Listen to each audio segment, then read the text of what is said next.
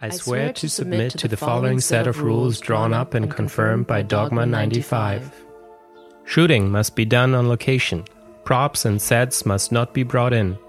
If a particular prop is necessary for the story, a location must be chosen where this prop is to be found. 2. The sound must never be produced apart from the images, or vice versa. Music must not be used unless it occurs where the scene is being shot. 3. The camera must be handheld. Any movement or immobility attainable in the hand is permitted. The film must not take place where the camera is standing. Shooting must take place where the film takes place. 4. The film must be in color. Special lighting is not acceptable. If there is too little light for exposure, the scene must be cut or a single lamp be attached to the camera. 5. Optical work and filters are forbidden. 6. The film must not contain superficial action. Murders, weapons, etc. must not occur. 7. Temporal and geographical alienation are forbidden. That is to say that the film takes place here and now. 8. Genre movies are not acceptable. 9. The film format must be Academy 35mm. 10. The director must not be credited. Furthermore, I swear as a director to refrain from personal taste. I am no longer an artist. I swear to do so by all the means available and at the cost of any good taste and any aesthetic considerations. Thus I make my vow of chastity. Hello, and welcome to Conversations. I'm Eliana. And I'm Patrick. Hi. And we are going to be doing episode 7.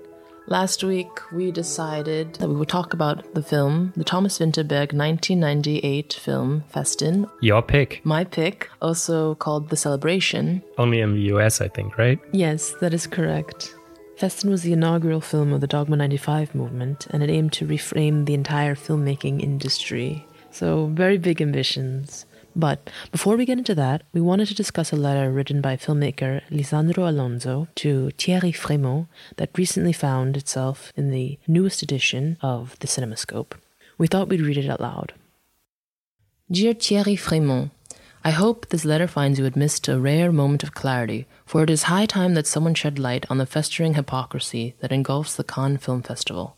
I write to you today with a heavy heart consumed by the unyielding anger and frustration that stems from the blatant favoritism and insidious tactics employed by your organization. I write this open letter with profound frustration and disappointment over the programming decisions made for this year's Cannes. As a filmmaker who has poured my heart and soul into creating thought-provoking and artistically daring works, I cannot help but express my vehement opposition to the relegation of my film, Eureka, to the Cannes Premiere section. It is no secret that Cannes Premiere was previously reserved for films aimed at a popular audience, a platform for commercially viable movies.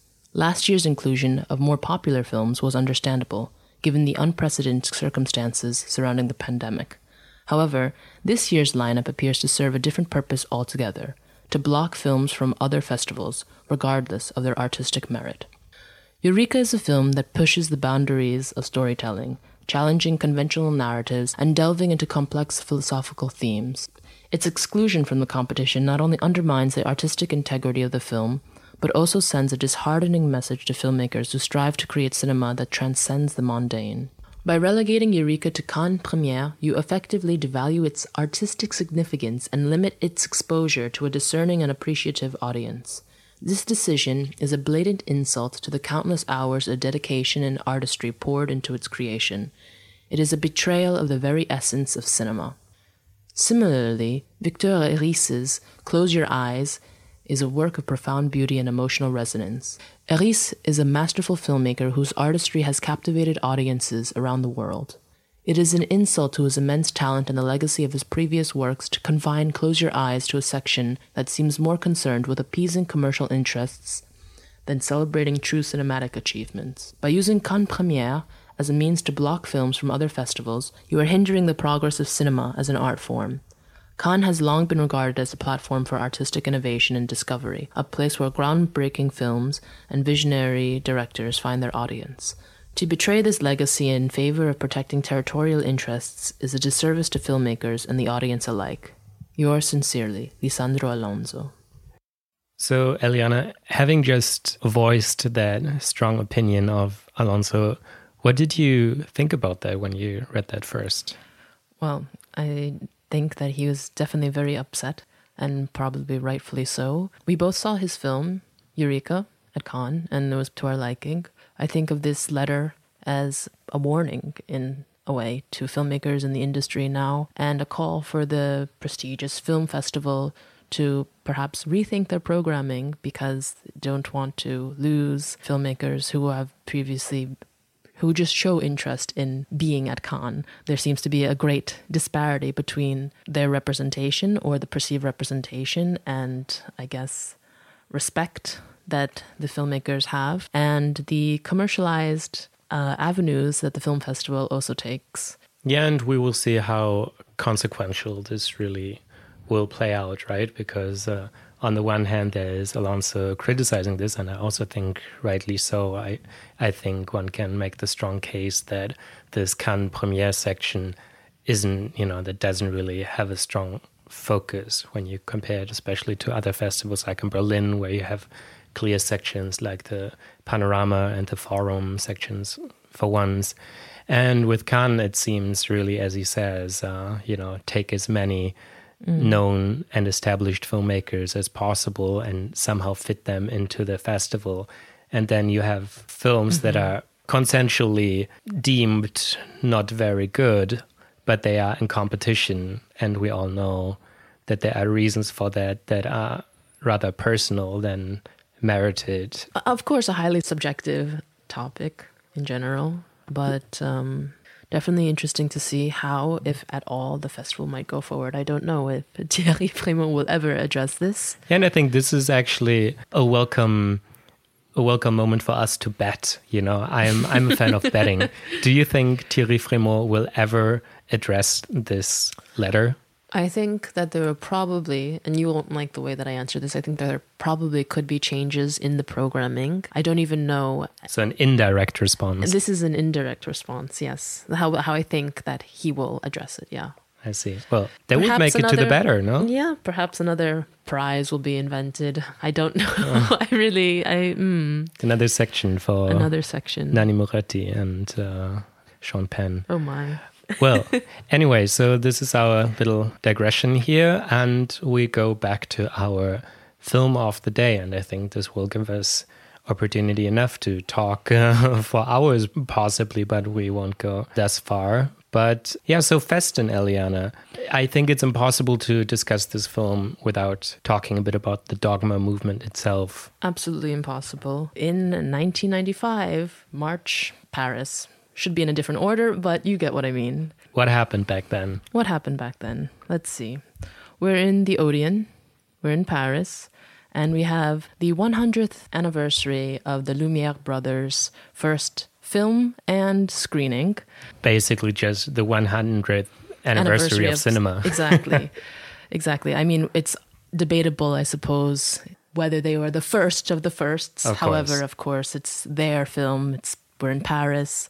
Everyone's happy. Everyone's wondering whether cinema will be alive for the upcoming 100 years. And Lars von Trier and Thomas Vinterberg, along with two other Danish filmmakers at the time, Søren Kragh Jacobsen and Christian Levering, took it upon themselves, allegedly 1 week before, to write a set of rules which have now become the vow of chastity that we recited earlier together, in order to aim towards getting a purer version of cinema. They were very disillusioned with the fact that cinema was aiming to deceive, aiming to fool people, was not something that was easily accessible to filmmakers, aspiring filmmakers, and they were not happy with the way that aesthetics had... How they had really established, right? And how they had sort of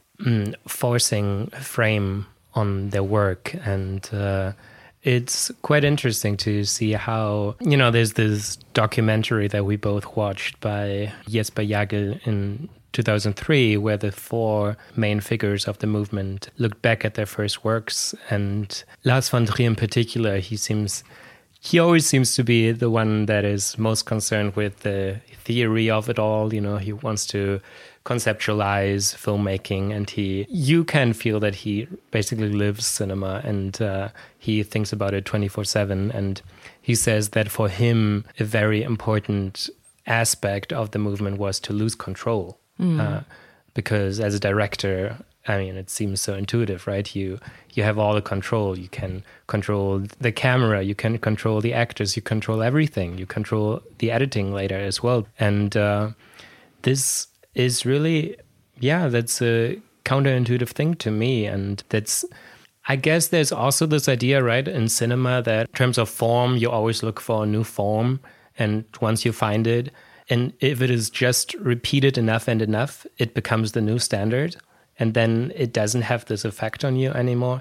And I think you can really only think these periods as periods. You know, there is not this one movement that then lets evaporate all the others. No, there is a continuity, there's a flow, a fluctuation, and it only lasts for so long. Mm-hmm. Yeah, I believe, people, when they write about Dogma 95, they talk about the fact that it was highly inspired by the French New Wave. They call Dogma 95 essentially the Danish Nouvelle Vague. We also have the idea of digital filmmaking that was sort of born out of this, even though one of the rules that we recited earlier was that it should be the Academy standard of 35 millimeters. This is somewhat confusing because then we have the first Dogma film, Festen, being on a...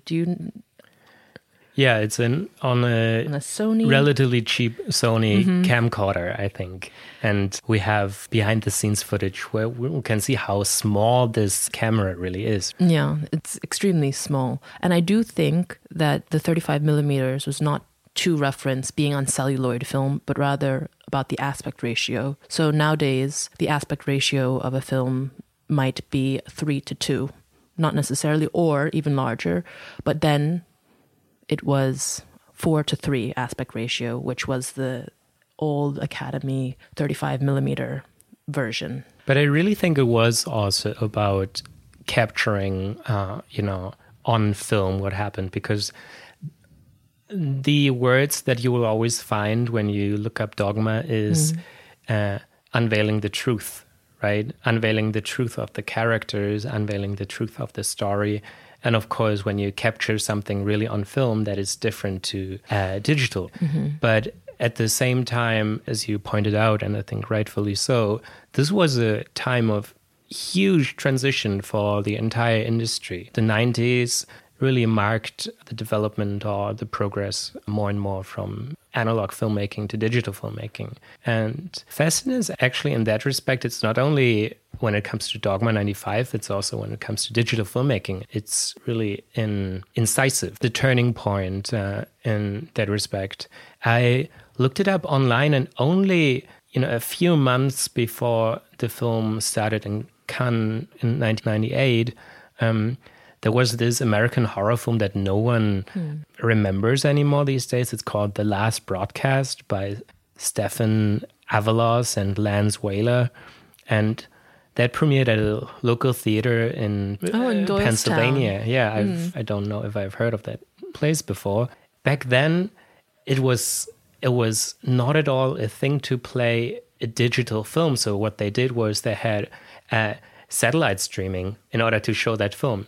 But that also shows you this was the first film that was entirely shot and edited on consumer level digital equipment. And this was only a few months before Festen.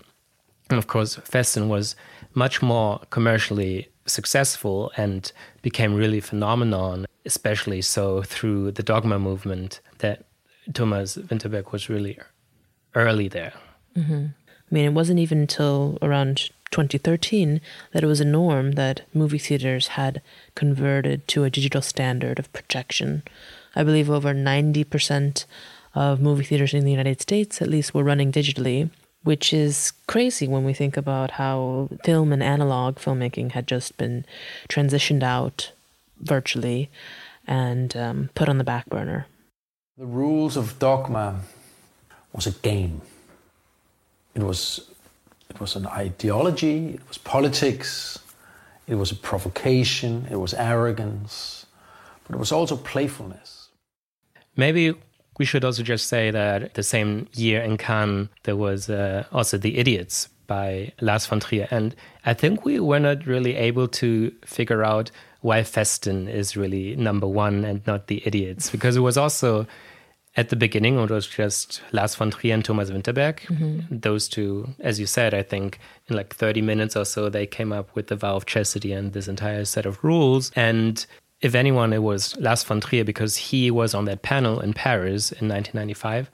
And one would expect him to be the first one to be cited as having produced a dogma film, especially, you know, it's the same Cannes. But perhaps, yeah, he had just finished Breaking the Waves, which is a film that's not credited as a dogma film in any sense, of course, but having drawn from the inspiration of some of the filmmaking techniques that Lars von Trier used. Who knows, maybe since it was such a collective, Lars said, I'll read and I'll do the press conference and you will do the first film. And since you just mentioned Breaking the Waves, also Thomas Vinterberg had his debut feature in 1996, so after the dogma, but that was also not a dogma film yet. And so these four filmmakers, the first initial four, they are often referred to as the Brethren. They produced each one film. So we have the two, Van Trier and Vinterberg in 1998. Then we have Søren Krag Jacobsen with Mifune, I don't know how to pronounce that, which played at the Berlinale in 1999. And then we have Christian Levering, The King is Alive, that played also in Cannes in 2000. So within 2 years, more or less, these four dogma films that were really the founding fathers of the movement. And those four also came together in 2001 and made this film D-Day, which was quite an interesting experiment. I don't know if you read up on that, what that is? No, I didn't get the chance. It's really interesting. I mean, that's also part of this in-between cinema and TV, because Festen and other films by Vinterberg, they had sort of... there were some compromises made in order for these films to be granted financing. So Festen, for instance, that had to play after Cannes within 3 months or so, it had to play in Danish TV, which is also why so quickly around 20% of the Danish population saw that film. And this D-Day film in 2001 was a film that was shot on, I think it was the year of the millennium. On New Year's Eve, those four filmmakers just they shot scenes with the established actors that we will talk about later as well. And then they were all simultaneously played on different broadcasts on Danish television. And you could sort of edit your own film. So it basically promoted an active viewing in the sense that you had to some extent control over what you saw at the time. So they really tried to push the boundaries there to some extent. No, it sounds very fascinating, because when I think of Dogma 95, I think, yes, there are rules, but yes, it's also a game, and it's playing a lot with control, playing with storytelling, of which, the Danish have such a history, just from Hans Christian Andersen to, I don't know, Dreyer and Bergman. Dreyer is Danish, Bergman is Swedish, but the Scandinavians in general, which I'm sorry to group you together if you are offended by this, but just very rich storytelling. Going back to the idea of it as a game and just really democratizing in some sense and making filmmaking perhaps something that can be fun in a different way and more accessible. So to hear you talking about that, the viewing experience is also one that could be manipulated and controlled. Exactly, which is usually, this is theorized. This is one of the aspects where you can tell apart cinema and theater. So in the theater, there is this always the possibility that you could interfere in the action, right? But cinema in that sense is really passive. You have to take it as it is served or delivered to you. And there is not the reciprocity. There is no live moment there. There is no interaction between the audience and the actors, and there's no sense of that. So this sort of breaks with that to some extent, right? can interfere. That's interesting, and I'd like to get back to it at another point. I sort of appear democratic, but I'm not. So maybe just before we really get into this, so now we have established some of the context of dogma overall. Maybe because it's still conversations, we should talk about a bit about the Cannes that year. This was a Cannes festival where Theo Angelopoulos won for Eternity and a Day, and the jury president of that time was Martin Scorsese. A lot of interesting films played this year as well, a lot of memorable ones. Fear and Loathing in Las Vegas, for instance, by Terry Gilliam. We have Ho Xiaoxian's Flower of Shanghai, Chai Min-liang's The Hole, Roberto Benigni's Life is Beautiful, and of course, as we mentioned already, The Idiots by Lars von Trier. Also interesting to see that there was no female filmmaker, which has changed to some extent. What did we have this year? Like 1/3 of filmmakers were female at Cannes. So it's still not great, but there has been some progress, and that you can see. It's interesting too, because the jury was sprinkled with females. You have Chiara Maestriani, Lena Olin, Winona Ryder, Sigourney Weaver as well, and Cuban writer Zoe Valdez. Mm-hmm.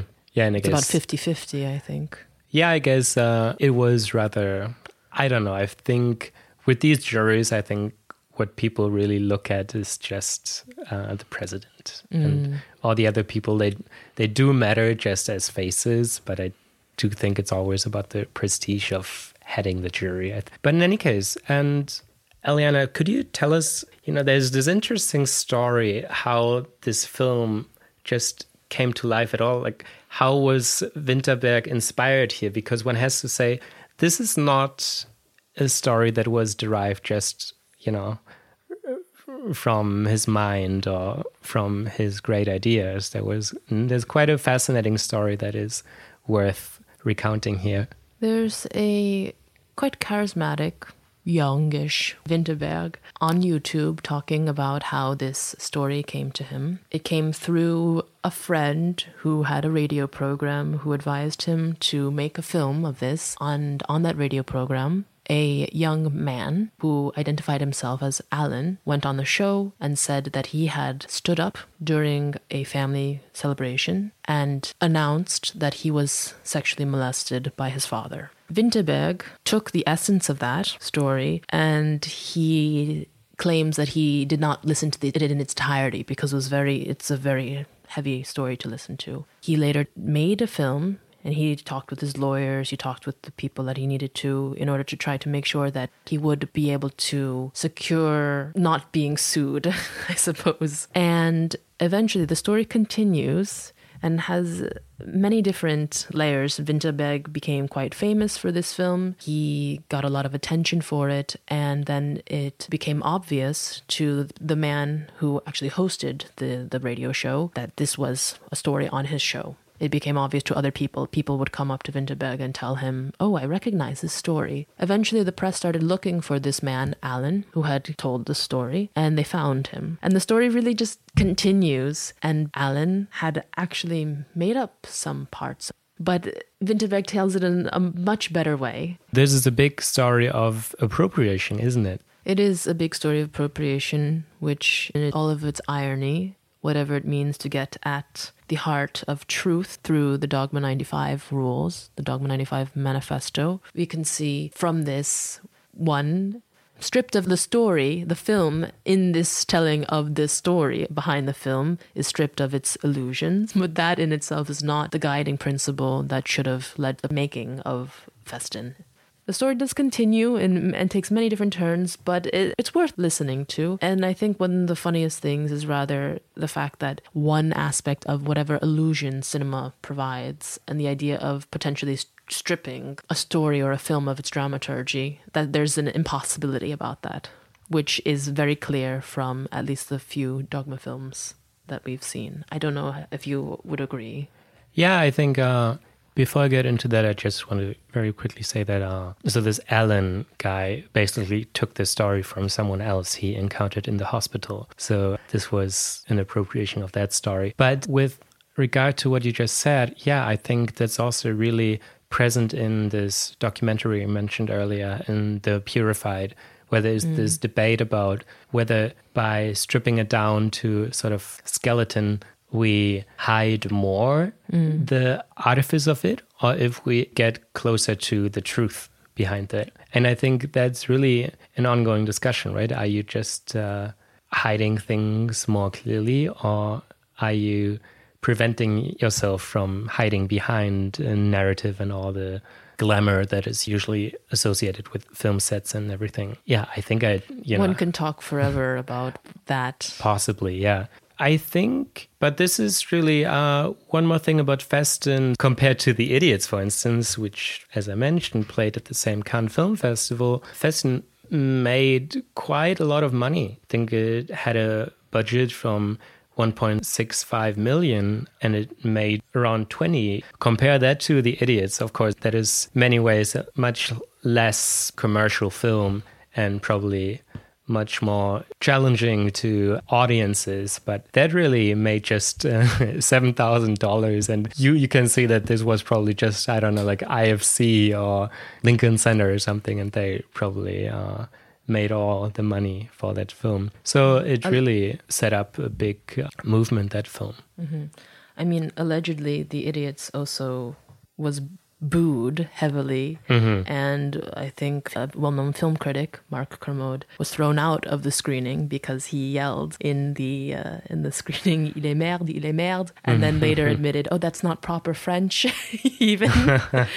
And yeah, I never understood that in Cannes. I think that's very disrespectful, and I wonder you have this upper class of people, like the supposed upper class of people, but then they have the worst manners in the world. So I never quite understood, like, why would you boo an artist who has put quite a lot of effort, quite some time, quite some work and blood and sweat into something? Why would you boo these people? But it reinforces the fact that they were actually able to achieve something and get a reaction that they probably wanted. It's true. There was no indifference, to be sure. So yeah, let's get to the meat, as we sometimes say here on the podcast. Let's go to the meat of the story. So we have Festen, Thomas Vinterberg's second film. Do you want to just maybe present us with the premise of the film, what happens there? Sure. So there is a celebration for the 60th birthday of the patriarch Helge. He's well respected, well known in the community. And during the festivities, his eldest son, Christian, the protagonist. So this is actually very interesting. Sorry, to side note. No. But Vinterberg tells a lovely little anecdote on the first day of shooting. Ulrich Thomsen and Henning Moritzen, who also was an actor in Ingmar Bergman's Cries and Whispers, for instance. So a well-established actor. Mm-hmm. So on the first day of shooting, when both actors introduced themselves, Ulrich Thomsen, who plays Christian, said, "I am Ulrich Thomsen. I am playing the protagonist, Christian." And then Henning Moritzen said, "I'm Henning Moritzen. I'm also playing the protagonist, the father." And I think that says so much about this film. Oh, that's interesting. But yes, the eldest son stands up and he delivers a toast, which is not a toast, but like the radio show, he's revealing the transgressions of his father in the past. That are? Of sexual molestation of him and his twin sister. The family also is comprised of two other siblings, Michael, who's the youngest, and Michael, who's the youngest, and Helene, played by Paprika Steen, who's also credited for helping cast pretty much the majority of the film. Michael, played by Thomas Bo Larsen, who is a frequent collaborator of Vinterberg. I mean, he even was in his Oscar-winning, I think, Drunk, right? Yeah. Another round that won the Oscars and in 2020. And he was also featured in Vinterberg's student graduate film. Exactly. And in the short films, I think in his debut film as well, if I'm not mistaken. Yeah. All these actors you see pop up again and again throughout Thomas Vinterberg's career.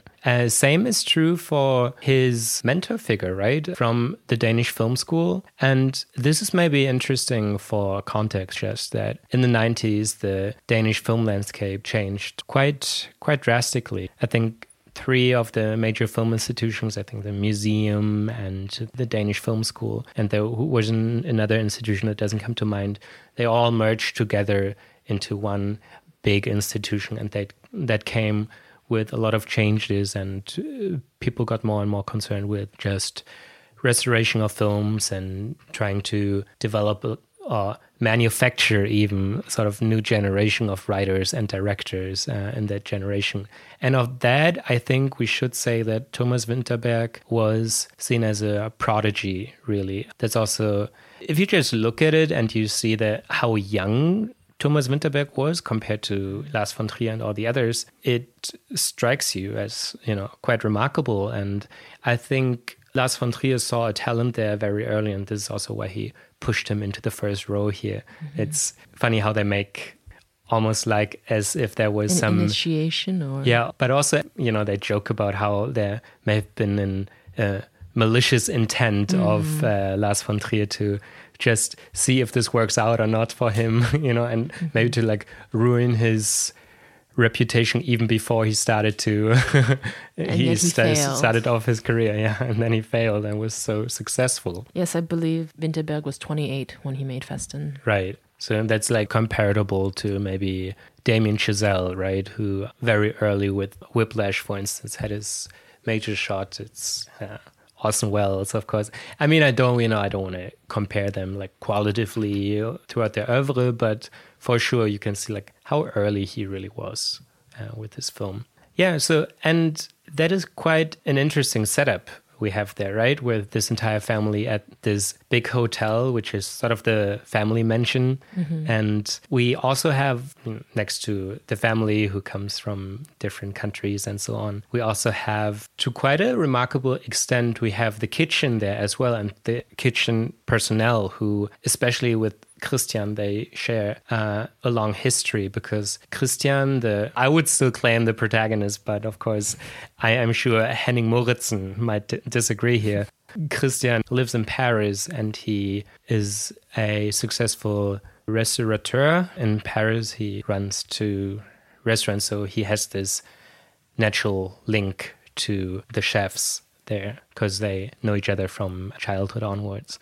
And it is known that these people in the kitchen also know about what happened in the past.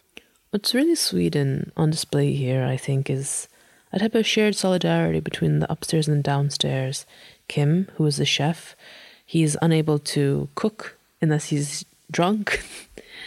And there are different ways that the camera allows us in on some of the action and the presence of those who work for the hotel provide in pushing the story forward. In one particular scene, when the 2 protagonists, as we've already established, where they meet each other in the cellar of the hotel, and it becomes clear through the camera movements that they're being observed. But by whom? That's revealed a little bit later when we discover that the hotel personnel know, because they report back to Kim, the chef, what has transpired between Christian and his father, Helge. Okay, so maybe, is there something that initially, because I think that's such an energetic film, right? It really radiates energy and it radiates dynamic. So is there something you can maybe tell us about your first viewing experience and why you picked that film in particular? I think it was definitely because of the energy. I saw this film when I was maybe less than 10 years of age, which was probably too young, but at the same time, very different experience from many of the other media that I had consumed. But that's funny, because in Denmark, this film has a rating that is 11 and above, whereas in the US, it has an R rating. Oh my. I think that's very funny.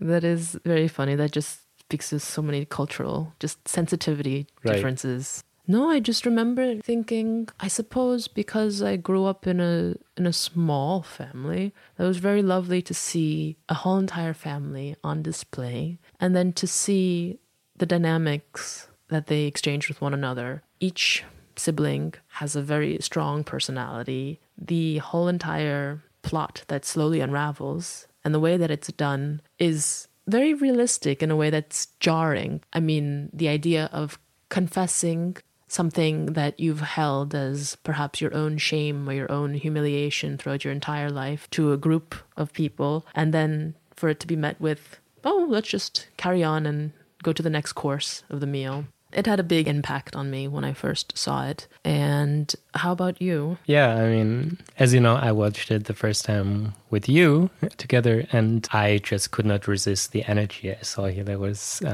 quite amazing and at times really overwhelming. But I have to say, this film overtly should be so sinister and so just grim, but it's actually such a joy. It's so funny. Even the way the camera moves, I mean, as we know from our vow that we presented at the beginning, it's all handheld camera. That means that sometimes you just have insane camera movements. You know, it's also the camera here serves sort of a narrative function. Like, there's this very funny scene when this ragey brother, what's his name again? Michael, yeah. When he complains to his wife or partner that she didn't pack his shoes, and how could he face his father, who has not even invited him. This takes place a few weeks or months after the funeral of the twin daughter, Linda, who was the twin of Christian, the protagonist. And so Michael, he didn't show up. So now he's not even invited to the festivity here. And then he complains about her not having packed his shoes. Then the camera moves down when he points at his socks, that he says, oh, I cannot face my father in socks. And the camera goes down and up again. And it's like, it's such an interactive ride, this film. It's always in movement. Yeah, the frenetic activity, as you mentioned, plays a role both in, this is very comedic, the scene that you just mentioned, but also sometimes it predicts what might happen next, as if we too could be amongst the guests invited to this lovely hotel in the countryside of Denmark, I assume, and we're just watching and eating with them. There are also some other camera angles which take place, which have been interpreted and then look a little bit like surveillance camera footage, and they've been interpreted as potentially the haunting of the absence of the sister. Yeah, and I think the first outlines of the script were much more supernatural that the script ended up being, and the realized film at the end. And I think Linda's presence was more and more decreased the more the shoot was going on and the more the editing got on. So there is a lot of footage that you can still see, where you can see Linda, but that was taken out of the film to, paradoxically, as Thomas Vinterberg claims, to enhance her presence in that film. And I think that's a lovely theorization here, that sometimes to really emphasize a presence, you have to reduce their presence. It's funny that you bring this up about the absence and the presence of the sister, because one of the early working titles for Festen was Blood of the Bourgeoisie. It featured a poster of a ghost that was covered in blood, so one that's very different from the one we have now, and it would indeed have made a very different film. And yeah, so I think what's also fascinating is, and we're greatly indebted here to C. Claire Thompson's book on the film, which also is not an everyday occurrence that an entire book is devoted to one film, right? But since this is so historical in many respects, this film, I think this deserves it. And you just learn also a lot about the Danish film landscape of the time. There it was suggested, and this goes back to a critic, that this family, the different members, they could be seen as a cartography of Denmark. So you have Helge, who pertains to the ruling class, the establishment. Then you have the mother, who's, I think probably a character not talked about too much, but this is very much in line with this reading here, because there it is suggested that she sort of represents the silent majority of Denmark, that if bad things occur, they just try to not bring it up again, not to create any tension, not to create any conflict. Then we have, of course, Christian, and he's the dissident, the expatriate, and he's sort of renouncing his citizenship. Whereas his brother Michael, now I'm doing the same thing, he represents the lower class, which is also pronounced through his Copenhagen sociolect. Okay. Exactly, yeah. And then Helene, and she's the sort of, I don't know if you can call her the intellectual that is suggested in the book, but at least she is the cosmopolitan, liberal sister who brings to the table a black person of color, right? And this also leads to some tension that is very funny, but also very disturbing in the film. Yes. From what you've just said, I mean, all I think of is really this Shakespeare line from Hamlet, something is rotten in the state of Denmark. Yet, at the same time, that's good. I see some aspects of Hamlet and some aspects of Macbeth, even though that takes place in Scotland. But I see the mother character who is almost like a toned-down Lady Macbeth. She is potentially equally guilty of something. Yet it is Christian who spends the time sort of washing his hands or making this gesture as if he too is trying to get something out.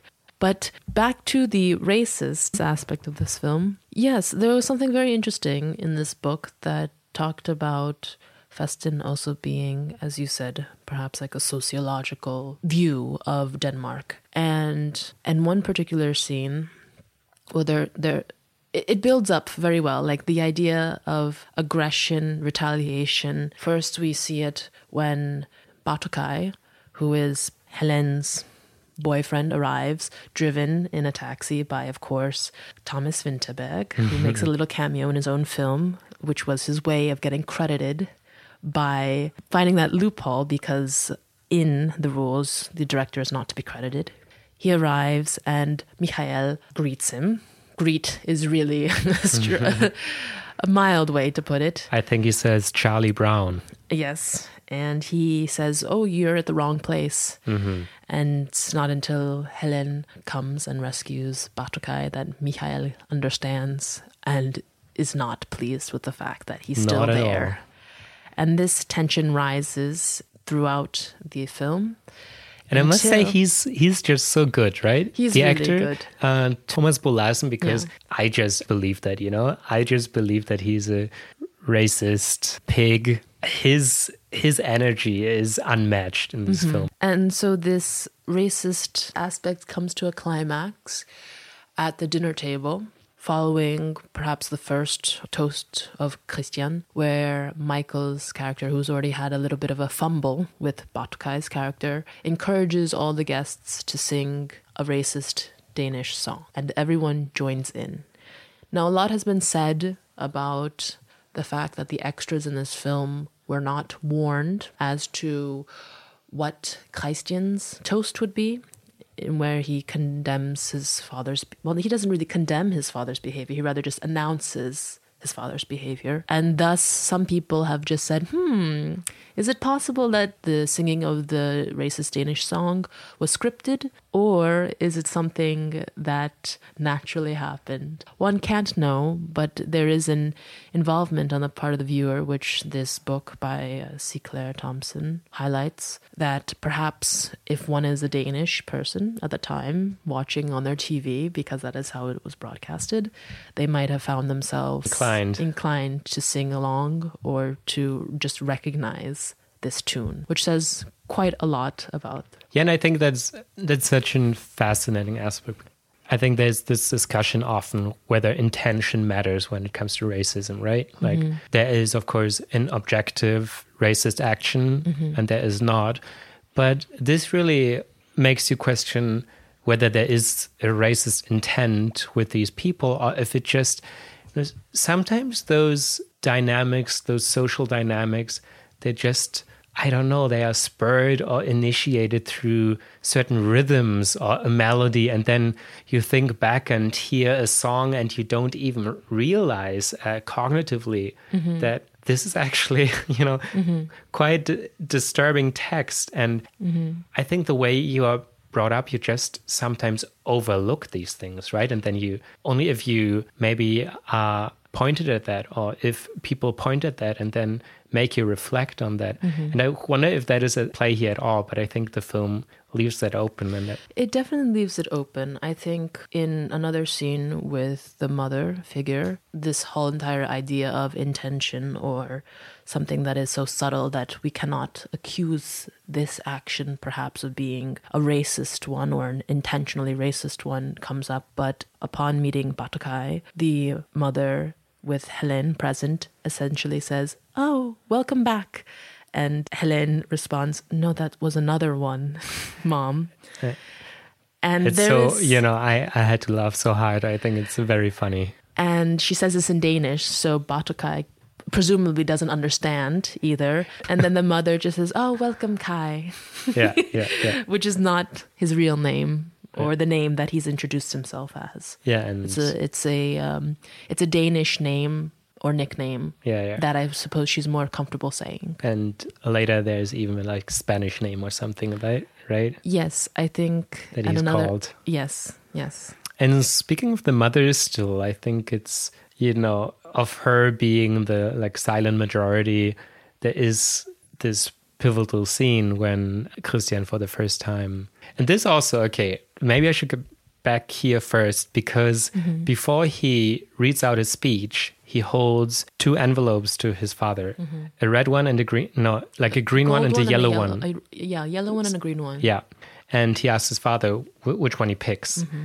And it's even, so the father, I think, decides to choose the green one. And there you can even argue this is sort of an unconscious blue or red pill, from the Matrix, in the sense of, do you want to know the truth? Do you want to reveal the truth or not? And of course, this predates Matrix. So in a sense, I think that's interesting. And the father, of course, cannot know what is behind that. But in any case, so Christian, did you want to say something to that? Or even whether anything is behind that, because I think that is also some strange psychological trap to offer 2 potentials and then basically there is no potential. That was his intention the entire time. Of course, I don't know whether there was even... Yeah, and I think I read in an interview that even Thomas Vinterberg, he said he doesn't know what was in the other envelope. Yeah, so in any case, so Christian reads his letter to all the family. It's a huge extended family, so there are also Germans and people from all over Europe. And then the mother's reaction to that is basically that she refers to his childhood when he would play with his imaginary friend, Snoot or something. So she would just try to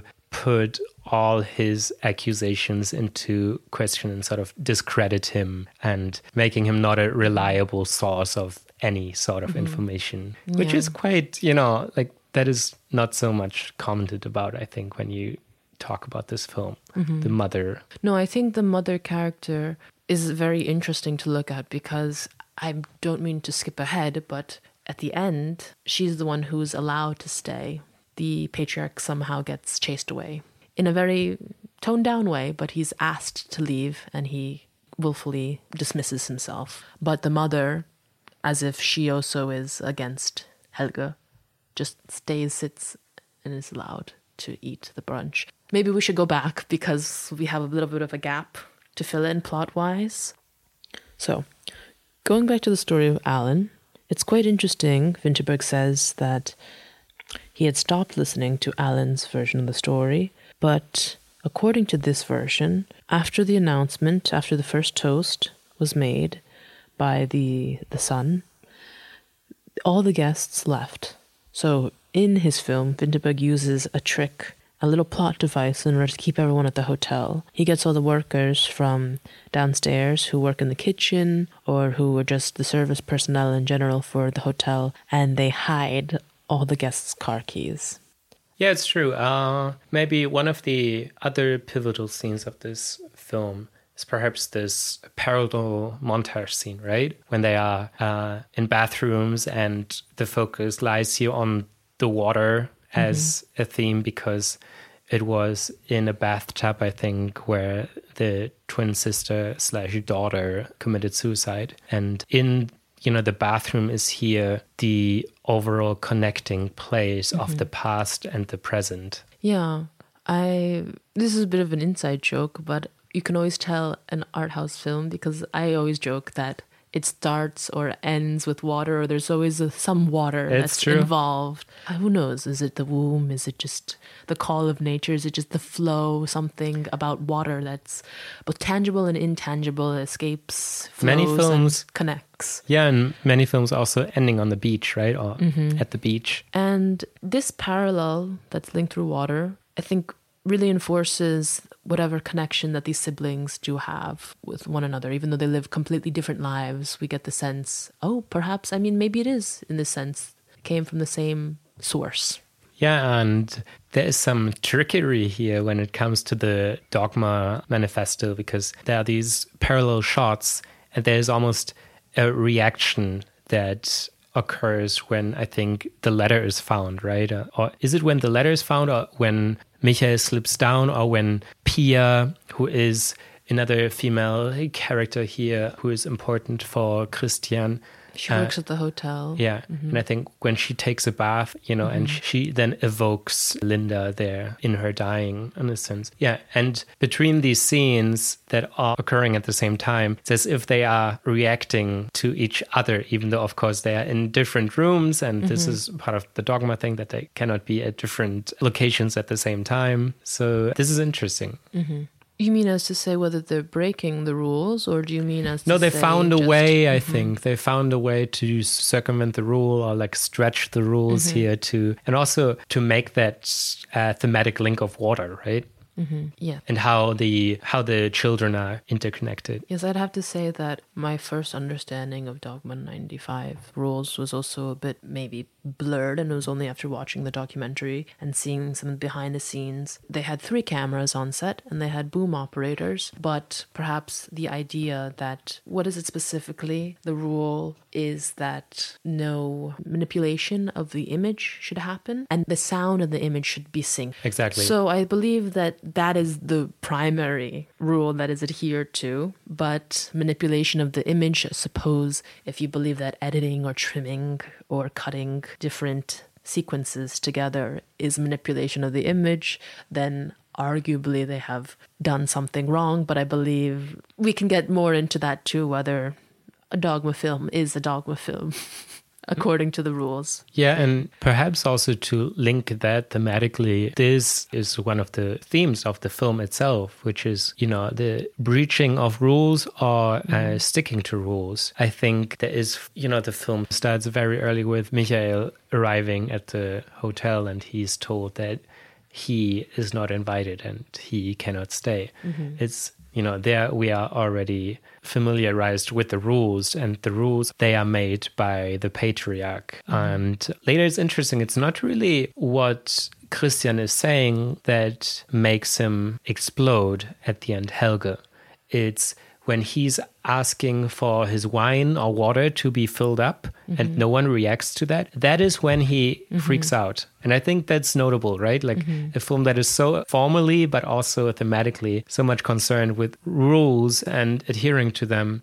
It's interesting that this is also the moment where he loses finally control, where you would have thought, he would have lost control already, like 20 minutes ago. Yeah, because I think also it's really brilliant, because the idea of loss of control comes, I suppose, not when someone who you've been belittling and humiliating sexually your entire life is angry at you or is accusing you of things, but it's when the people around you suddenly stop responding to you and stop obeying the natural order. Right. Are there other themes or noteworthy aspects that you want to point out with regard to that film? I think there's a lot, but at the same time, I think it's also a very visceral experience, right? It's very dynamic. It has a lot of humor, which is one of the most subjective things about cinema, right? Humor. This is very interesting, because I have read some things that said that in America initially,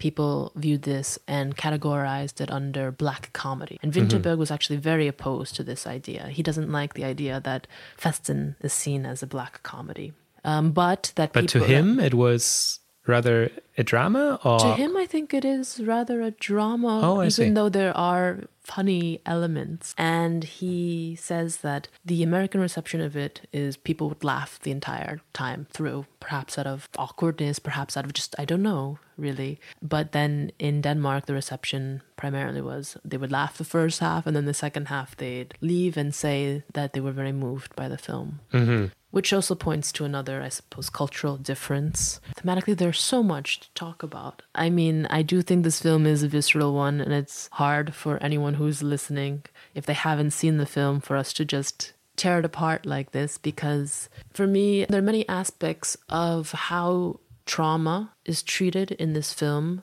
that I wouldn't say appeal to me, but it's done in such a way that I think many films fail at doing. Which is, this is never about Christian getting a specific type of revenge, nor is it about him telling a story and breaking down. It's just about him vocalizing something. There was a very big, in the process, Ulrik Thomsen did a lot of research on victims of incest and had a big argument in ways with Thomas Vinterberg about how he should perform the monologue where he announces what his father did to him. And Vinterberg wanted him to do it in high spirits, as if this is a man who's getting revenge. And Ulrik Thomsen thought that he should do it sort of down, sad, depressed, it's a heavy topic. But later abided by what it was that Vinterberg wanted. How did you find the dream sequence? Because it's highly implied too, in this, that Christian and Linda, the deceased sister, had also improper sexual contact, and that Christian might even be to blame for the death of Linda. And Helga knows this, and Helga leverages that over Christian. And this really drives the plot forward, to be honest, when Helga accuses Christian of having issues, of being someone who was dysfunctional, who had had his body pumped full of medication, etc., and just not been there, not been able to pick up the call of his sister, who he claimed to always be there for. And Christian has doubts because, well, he's never received some form of letter, which Helga knows very well, that there is no suicide note. And this drives the plot forward because a suicide note is discovered. And even that very much in the style of handheld camera and in the style of dynamic filmmaking, right? Yes, in the cheeky way that there is a mixture of realism and illusion in how there's a little bit of a treasure hunt that's orchestrated during the parallel water scenes where the middle sister, Helene, the only sister, looks for some clues, and they play a kind of hot-cold game that they used to play, but that she plays with the receptionist. Yeah, and so interestingly, there are these arrows painted on the wall, and when this scene was shot, the actors were not told where these arrows were, so there's even this sort of improvisational notion present in this scene that the actors themselves had to find the clues. Oh, how did you find the dream sequence? Yeah. So back to the dream sequence. It's also one of these scenes where they swing for the fences to be within the limits of the dogma.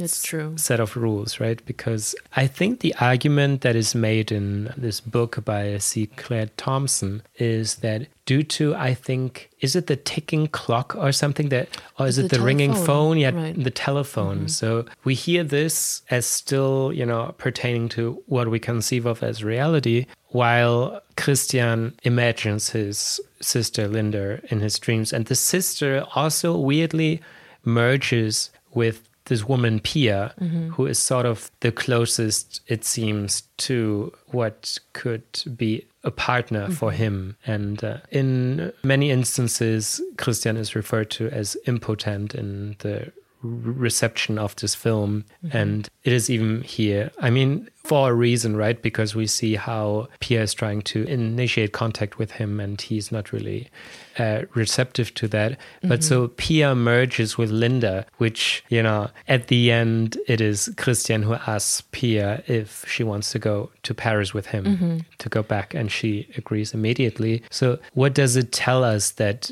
Pia merges with Linda so supposedly the woman that in his dream resembles the dead sister with whom he had allegedly incestuous contact. I thought it was very beautiful, the way that the dream sequence was done, because we have Christian who believes potentially, you know, that his sister was the greatest love in some sense. There's a very strong connection. There's no other word, I guess, than connection that they must have shared, being the victims to their father's behavior. And in the similar way that we talked in the previous episode, that Bob Fosse is seduced by a woman into the afterlife, to me this was also the appearance of the dead sister. It was almost as if she was also trying to seduce Christian into the afterlife. And Christian says, no. He says, is it time? And Linda says, no, it's not time.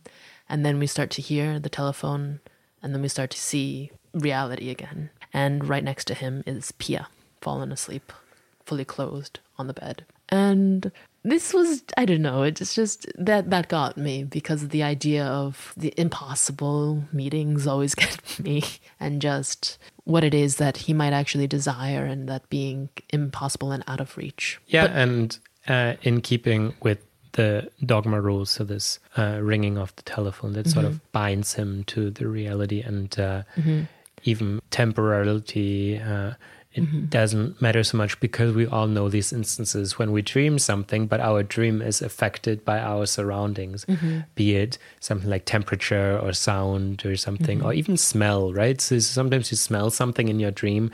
This is very, very mundane. It's just what you actually are perceiving in that moment. Yeah. And just working on the theme of family, I mean, who's on the telephone? It's Helene, basically saying Michael can't be found, Michael has gone missing. So I love that little bit of, okay, the sister who is dead is left in the unconscious, is left in the afterworld, but there still are other siblings who need his presence as well. Are there other things you would still like to discuss? I think this is a film that one should see in their life. I was very happy to get to see it again, and to see it on quite a few different occasions, because there's something raw and frenetic, energetic, yet somewhat cathartic for me.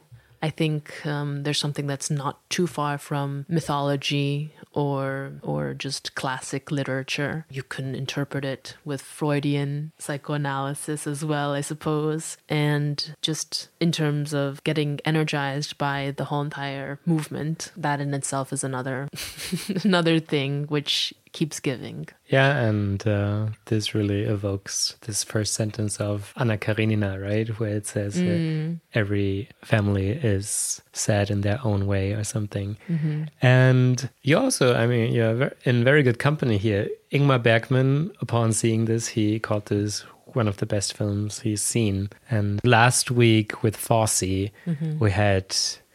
Was it Kubrick saying that this is one of his best films or something? And now we have another grand figure of cinema, Ingmar Bergman, still good and well at the time, saying this one of the best films he's seen. Yeah, and Festen had such a huge influence on cinema, but also on the broader landscape of audio-visual media.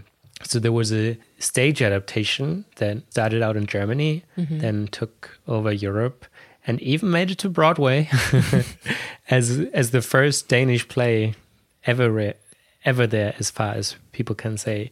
And also something some people might not be aware of, because why would they? It's such a small thing. But in Germany, you could still see the influence there as well. There is this filmmaker called Jakob Lass, who helped Franz Rogowski to prominence, because in his first two films, Franz Rogowski had his first film roles. And this Jakob Lass, he was part of the Dogma movement in Germany.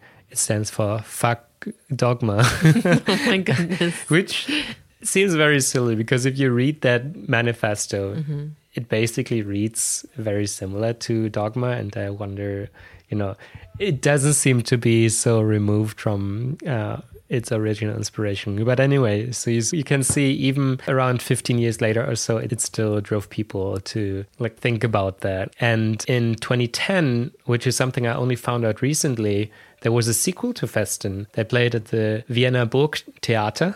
It was a very prestigious theater in Austria. And there... Written by Vinterberg. Written and I think directed by Vinterberg. He said often when he was interviewed about that, I think he was about turning 40 or so, and he said Denmark is not really a landscape for artists. You know, they always think too small for him. They always think about their daily routines and everything, and that is something that he could not really identify with. And he said in order to juvenile himself and in order to make him still think and not get into these routines of, you know, creating, he had to do something new. So that was the first time, I think, that he was at the big stage, directing and writing for the big stage. So this was a sequel to Festen. Oh my, what happens? Yeah, this is quite fascinating. I mean, if I ask, you know, what would you think would happen in a Festen sequel? Because when I read that first, before I knew the premise, I thought, okay, what could you do? Like it seems so much like an endpoint to the story. Well, I'd say family is an institution, right? So we still have the family going strong, but maybe superficially strong. I don't know if there'd be generational. Oh, I think, okay, so... I see a funeral. Very good. It's called The Funeral. Okay. And it must be probably the funeral of this protagonist, Helge. Oh, yeah? Very good. But that's all I can possibly say, because I feel this is very much in line with just... the reality of mundane traumas of life, just simply not, you know, even if someone in your family is a horrible person, once they're gone, it's very difficult to cope with that. So I can see a theater piece being made with the 3 children who are still remaining and the wife perhaps trying to manage how navigate that. And here you can see script writing is not difficult at all. Everyone can do it. You just did it live here on the record. And yeah, it's true, that happens. And the family comes together apparently for the first time since the events of the film for the funeral of Helge. And the big twist here is that Christian reveals that he abused the son of his brother, Michael. So, and this is sort of a story about the circle, you know, like a vicious circle, or like harm begets harm and pain begets pain. Sin begets sin. Yeah, exactly. So this, I think it's somewhat brave, right? Because if we think of Christian, we think of him primarily as a victim. At least I would think so. I do think it's somewhat brave, and I think it's very much in line with Lars von Trier and Thomas Vinterberg finding ways still to provoke. Because on the one hand, this plot that you just explained to me is one that is predictable, but also one that mainstream audiences do and don't want to see, or maybe do and don't want to admit. I think there is also an argument to be made that incest and sexual abuse have become somewhat mainstream topics. I don't really want to talk about that, even though I just brought it up. But what is there that can still shock? And how can we then turn these stories or give it the proper platform to discuss that type? And I think it must be done in some art form. Maybe just to wrap this up here, we should just see this film in context of Thomas Vinterberg's overall filmography. I think the one name we weirdly haven't mentioned, even though he's so important to his filmmaking, is Mogens Rukov, who was an early mentor of his at film school, and later on I think they co-wrote the first 3 films together. Rukov, a big institution in Denmark, helped a lot of aspiring filmmakers to create their first films. He was a consultant for Lars von Trier's first film, The Element of Crime, in 1984, quite early. And with him, he wrote the next film as well. It's called It's All About Love. This is so strange, right? But then again, maybe it's not so strange. Following 5 years after Festen, And what happened and would happen again and again with Thomas Vinterberg's career is that this would be measured against the Festen aesthetics, the Festen success. People would see it and compare it inevitably to Festen and see that it was not Festen. But a quite remarkable cast, one has to say. English language as well, meaning that Vinterberg clearly wanted to go for something else here, starring Joaquin Phoenix, Claire Danes, Sean Penn, and I believe Vinterberg also is quite fond of this film. Right. I haven't seen it yet, but it was not well received. Certainly not. And his next one wasn't either. It's called Dear Wendy, written by Lars von Trier and set in West Virginia. I think it's, in a way, a film that seems very logical from a European standpoint because it's about gun violence in the United States. And it's called Dear Wendy, and I think Wendy is the gun in that film. Yeah, but I would really like to see that at some point too. I think the next big success for him was Submarino in 2010. So one can see, there was 12 years till his next acclaimed film critically that played at the Berlinale. And in 2012, he directed The Hunt, which actually was well received. Yeah, that's interesting in the sense that this was also inspired by a story he was... It's true that but you'd have to... he said he knows people where children... The basic promise of The Hunt is that there's a kindergarten teacher who is accused of molesting his children in the kindergarten. And this is very early made clear this is not the case. So it's a story about a witch hunt, and he says that he has heard about these things in his own friend circle, whether friends or not. So it's interesting how he sometimes takes these stories and then makes it his films. It almost sounds like the inverse to Festen in some sense. Right. But that's true. He also did, was it in 2003, 4, 5? Far from the Madding Crowd. Yeah. An adaptation of Thomas Hardy novel of the same name, starring Carey Mulligan and Michael Sheen. Yeah, I think that was also part of maybe trying to build an international profile, I suppose, right? I mean, all these English language films afterward, it is remarkable. Yeah, and of course, dear listener, look at this poster for Kursk. It's a film from 2018 based on true events. It's about a submarine disaster, and I mean, it has quite a remarkable cast among them, the essay too. But just look at this poster, and I think you have an idea what this film is. I have not seen that film, but if I see this poster, I feel like I've seen that film already. It looks absolutely terrible, and I don't know how in 2018 I'm just talking about the poster here, okay? But how such a poster could still be created.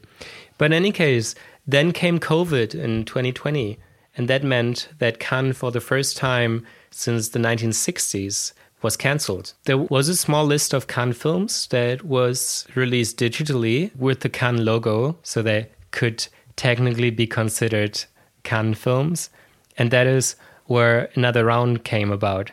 And I remember that so well because back at the time, it was such an uncertain time where no one knew, is it safe to go to the theaters? Many people said it was because of the air conditioning there and how the air circulation, but many people were afraid to go to the cinema. That's also why Christopher Nolan's Tenet, that was part of the reason why that film rather bombed at the box office. But this another round, there was literally, I remember there was in the theater for the entire year because there were no movies at the time.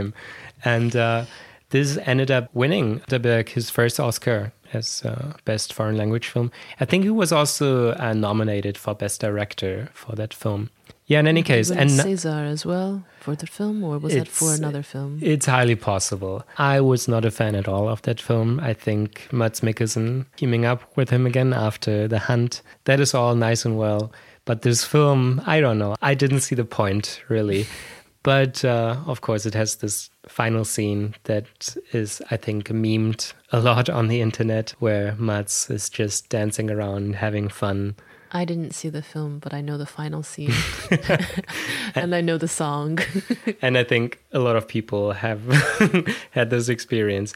But in any case, it still seems, because I didn't find any contradictory sources on the internet, that they are still working on US remake starring Leonardo DiCaprio as Mads Mikkelsen. This is interesting because now I feel like we've gone from hypocrisy at Cannes to potentially internal, not hypocrisy, that's a bit rough to say. That's just Hollywood. It's interesting to see some of these directors working in television.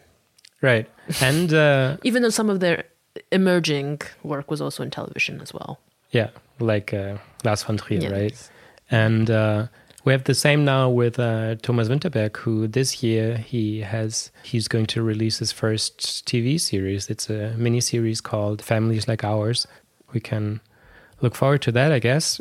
Yeah, and I suppose this is where we end, right? Yeah, I think that's pretty much where we end. There's a wealth of information on Dogma 95, and Thomas Vinterberg is always very enthusiastic to talk about Festen, because I think it was, in some sense, a highlight of his career, and there's a lot online to look at if you want to, and there's even a Criterion commentary that he personally did 10 years following the filming of Festen. And finally, in that spirit, I thought it'd be a little fun to mention something else that happened in 1995 on the 100th anniversary of cinema, or the birthday of the first footage that the Lumiere brothers shot, which was on March 19th, 1895, which iconically featured a group of factory workers exiting the Lumiere factory in Lyon. There are three versions, jokingly referred to as the one with one horse, the one with two horses, and the one with no horses. And this footage was then screened 3 days later on March 22nd, privately, for the first time, because the box that they used, which is called a cinématographe, functioned as a camera and as a projector. And the reason why the Lumiere brothers are so well known is because they invented a technology that allowed to feed the film more effectively through, using a method that's quite similar to the way that a sewing machine works. So, flash forward 100 years, and the French producer and filmmaker Anne Andreu invited around 40 international filmmakers to make a film using the Lumiere brothers' original setup with the cinematograph and the hand-cranked box in order that would circulate the film stock. And so filmmakers from David Lynch, Abbas Kiarostami, Michael Haneke, Zhang Yimou, Spike Lee, Wim Wenders, James Ivory, etc. were invited to make a short film with three constraints, or three rules. One, that it be no longer than 52 seconds. Two, that there be no synchronized sound. And three, that they would take no more than 3 takes. It's a very cute activity, but also somewhat rather different from the outlandish and revolutionary Dogma rules. One that returns to the basics and the real physicality of film and the frustration that goes with developing film, and the origin, rather. And the other that throws you into the digital world and reignites for anyone out there who's an aspiring filmmaker or just a DIY attitude towards what is it that we're actually getting to. Perhaps one can embody the spirit of Dogma 95 or create Fogme or other versions of manifestos, because sometimes there's a loveliness, which also seems to be a recurring theme, of just an imposed restriction or a game that turns into a challenge. That might be something that turns into something else. Yeah, but now you sort of provoke me to ask, is that sad to you? Like, you just basically said that this is his peak, and I think it's probably true, and he even acknowledged that himself to some extent. He said it was a blessing, but even more so a curse for his career, that this high acclaim came so early, and then he never quite found a way to match that later. And is that sad to you? Is that Because that's not how you would want your career trajectory to... I think I have mixed feelings about that. I think there are many filmmakers that I've heard of, and I cannot name them right now, but who just have a very complex, as I suppose everyone in the world just might, complex relationship with the idea of success. Artists have a complex relationship with the idea of success. I know there's one filmmaker who I will not be able to name, who I've heard basically them say through another person who told me that they had reached the peak very early and they felt nothing. Is that it? And then they felt that they could have been chasing it until they were 80 or 90, and then only to realize that once you sort of achieve whatever success it is that you are supposed to achieve in your life, it might not give you the thing that you wanted. So I suppose it's all subjective, and each person has their own idea of what success means to them. I think it's very complicated. I don't think it's necessarily sad, but perhaps the blessing in it is to realize or to try to stay more grounded, if one can. Whether they achieve success early and young, a little bit later, or a sprinkle of success here and there, or how it is that they interpret their success. I don't know. That's how very diplomatic answer, but I'll take it as such. And before I reveal what the next film is that we're going to see, I am on the tip of my seat. In keeping with our tradition here, just as a reminder that every time we record this, the other person is to choose the next film. And this always comes as a surprise live on the record here. But before I do that, I just want to announce that we will switch to bi-weekly podcasts just because... Twice a week? Bi-weekly every other week. That is what I mean here. I know that can lead to confusion. Just because it's very research heavy, we try to pack it as much as we can with information. And I hope you can appreciate that. So the film I pick for our next episode is going to be Valeska Grisebach's Festen. I don't know, have you heard of that film? No, I haven't heard of that film. Okay, so that's all the greater. Say it again. Valeska Grisebach. Festen is really fitting here. But it's a European Western. It's set in Eastern Europe. It's about the divided Europe. It's taking the genre but making something new. It's also a bit like it has these post-colonialist implications that I will be happy to kind of decipher with you and maybe make something out of that. I think that's a film that has a lot to offer. All right. Yeah, so we'll leave it at that. And I want to thank you for doing this with me still. Thank you for doing it with me too, Patrick.